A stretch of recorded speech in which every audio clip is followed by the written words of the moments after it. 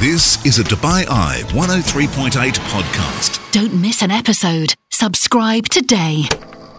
The Big Interview, intriguing lives, remarkable careers, and gripping stories. I'm Sonal Rupani alongside Chris McCarty and Robbie Greenfield.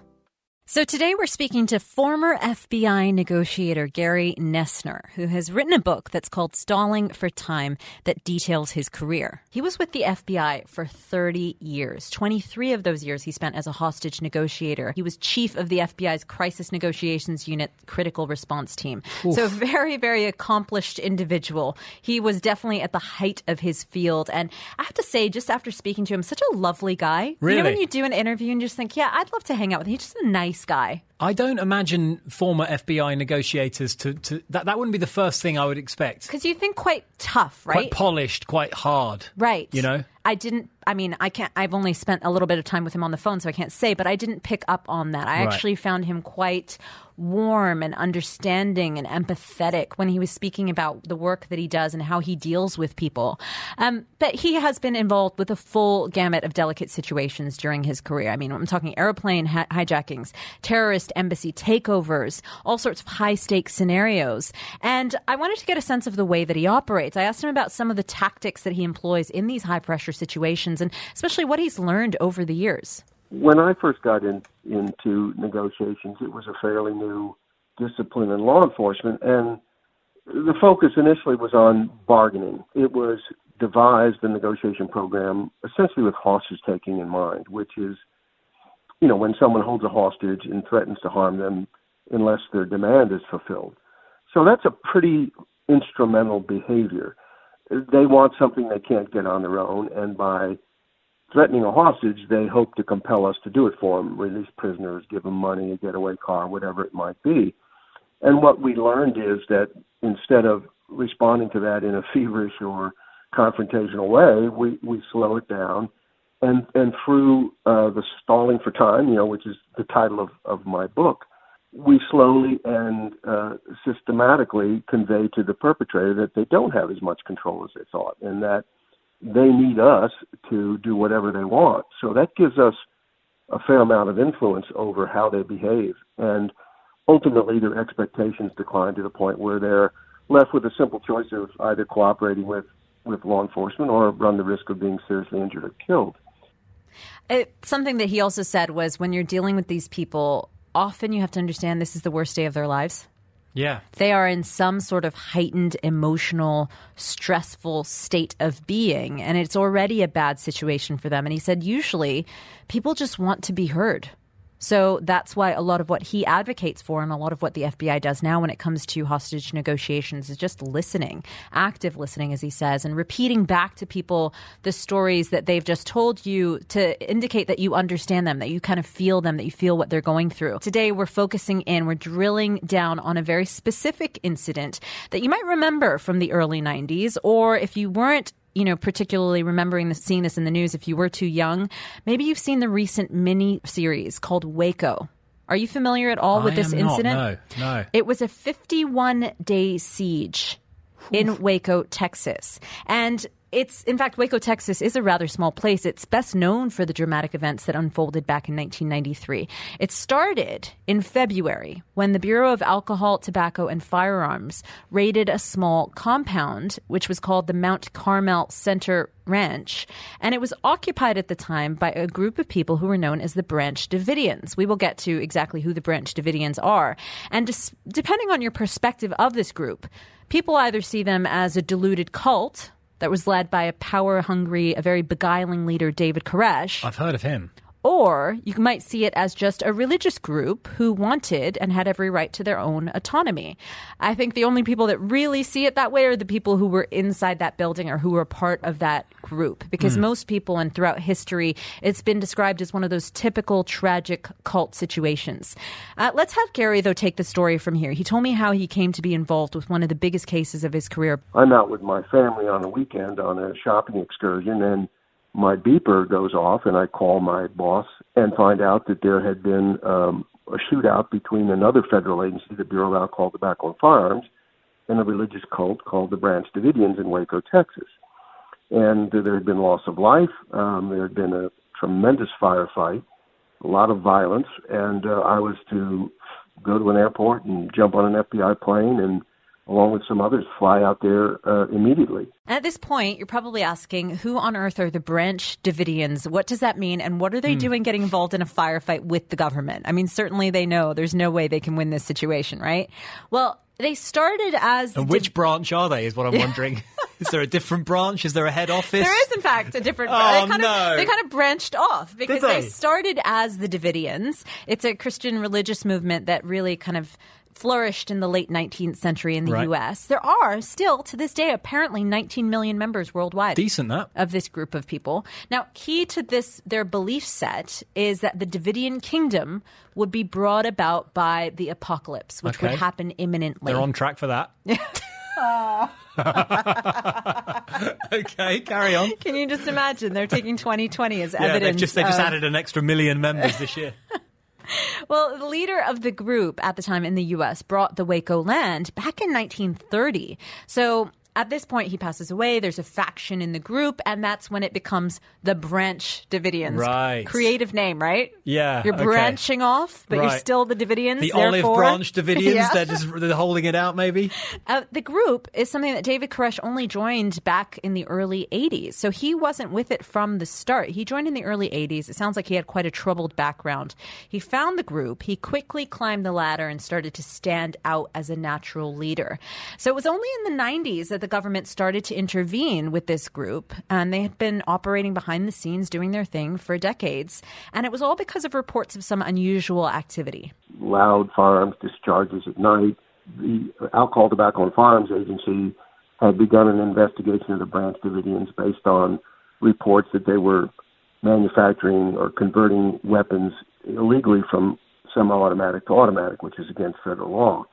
And they began to investigate and ultimately came up with information that they put into a search warrant and an arrest warrant for David Koresh. And it was in the attempt to execute that warrant that the Davidians found out the ATF was coming and were there ready for him. And when the ATF arrived, there was a big shootout that unfolded. The television show that I was involved in, it now on Netflix, the 6-part miniseries, it more or less projects that ATF fired first, but I don't think that's been definitively proven, and I think there's a lot of disagreement as to who fired the first shot. But regardless, shots were fired, and then all hell broke loose. And at the time, it was the largest shootout in the United States soil since the Civil War. Pretty tragic event. 4 ATF agents killed, 17 wounded.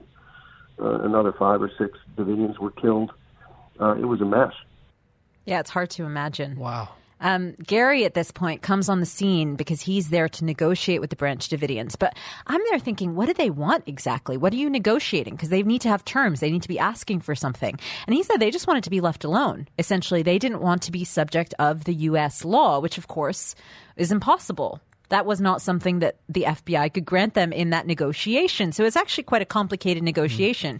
How do you negotiate with that when it's not something you can give them? They didn't need a truckload of cash or none of that. The keys to a plane. No, they're just like, turn around. Do planes have keys? I wouldn't even know. Do you turn the ignition on a plane?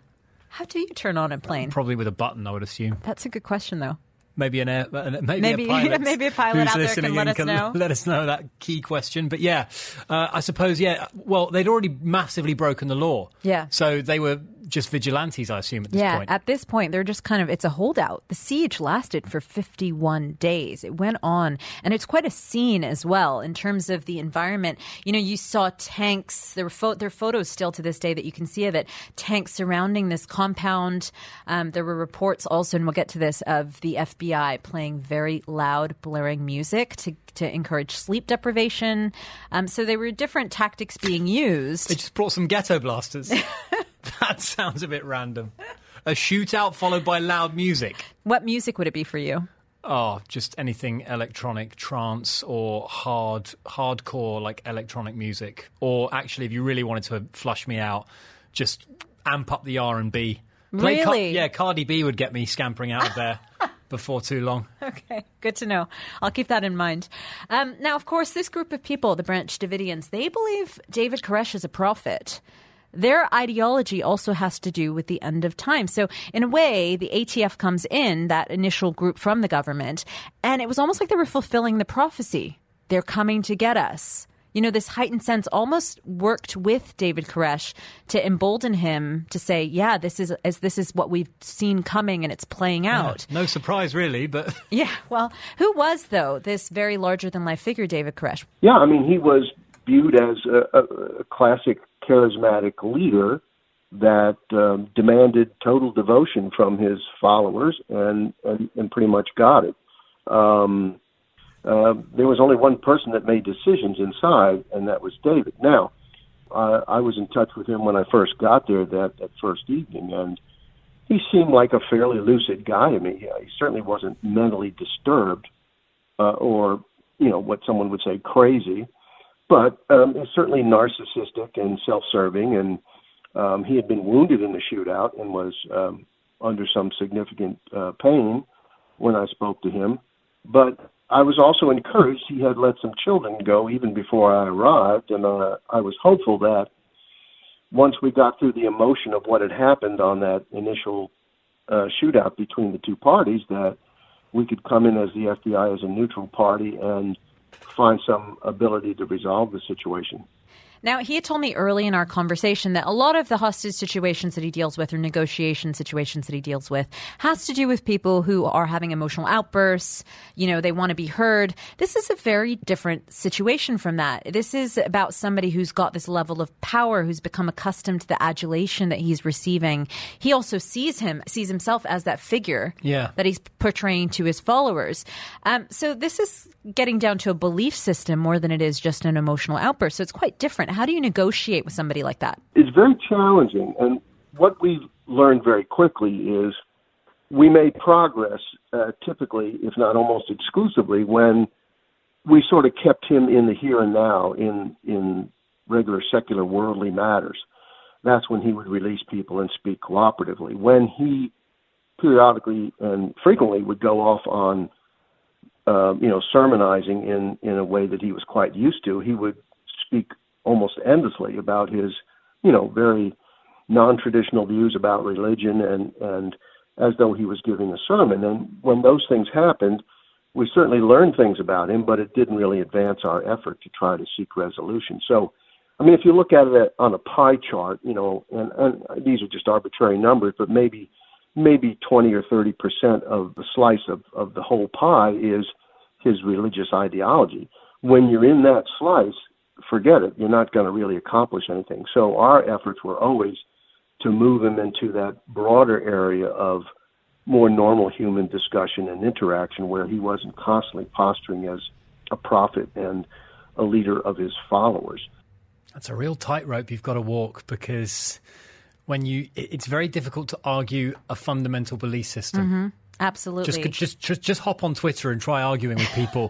At that point, though, what do you say? If you're Gary, what are you saying, and how are you trying to get people out? Because that's exactly what the strategy was. It was slowly, how can we get him to release people little by little? And in fact, he had said that David Koresh had kind of locked himself in a way, because he had always said to his followers, you're free to leave whenever you want.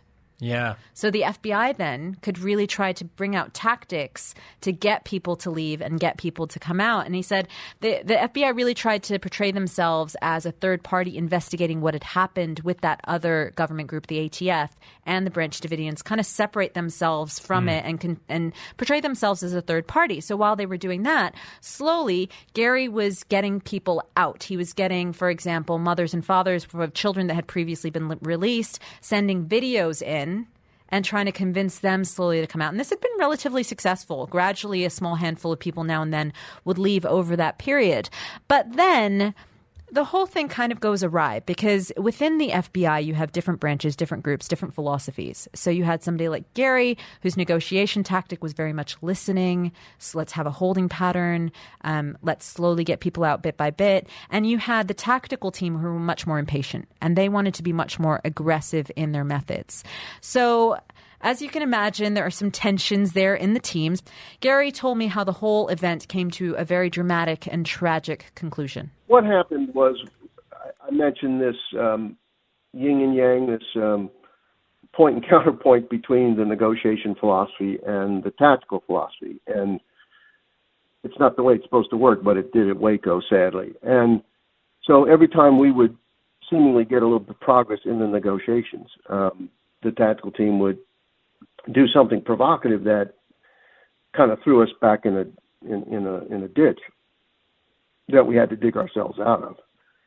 On the 25th, they decided to replace me with another person to run the negotiations. They felt as though I was or had been an impediment to a more aggressive approach, and that's absolutely true. I was guilty as charged.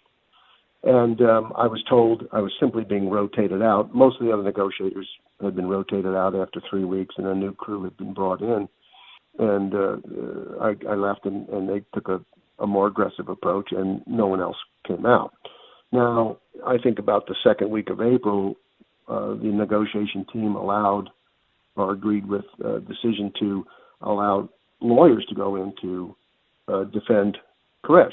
The hope was that by showing him he would have legal representation and he could take his case to court, that he would be more likely to surrender to get things back on track. And he told the lawyers that as soon as he finished interpreting the 7 seals of the Book of Revelations, he would surrender. And that, in essence, forced the FBI to put on hold doing anything. I think on April 18th, they finally were able to speak to Koresh's number one assistant, a fellow named Steve Schneider. And Steve Schneider basically said that despite the fact that Koresh had supposedly been writing this thing for a week, he hadn't even begun. So it convinced the FBI that Koresh's promise to write this was just a stalling technique and that no progress was being made. And that was the basis on which they decided to insert tear gas. The plan had been to put tear gas in, pull back, and wait for the Davidians to come out. They pumped the tear gas in. The Davidians started firing at them.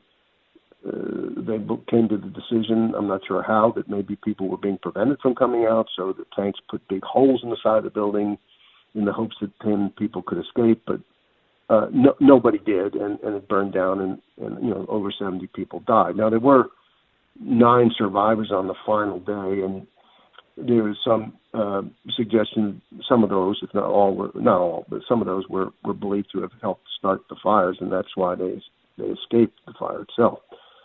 So it's a tragedy. I mean, it's a total tragedy, and I'm certainly the first one to admit that FBI decision makers at the scene, I think, made some very bad decisions that contributed to the outcome.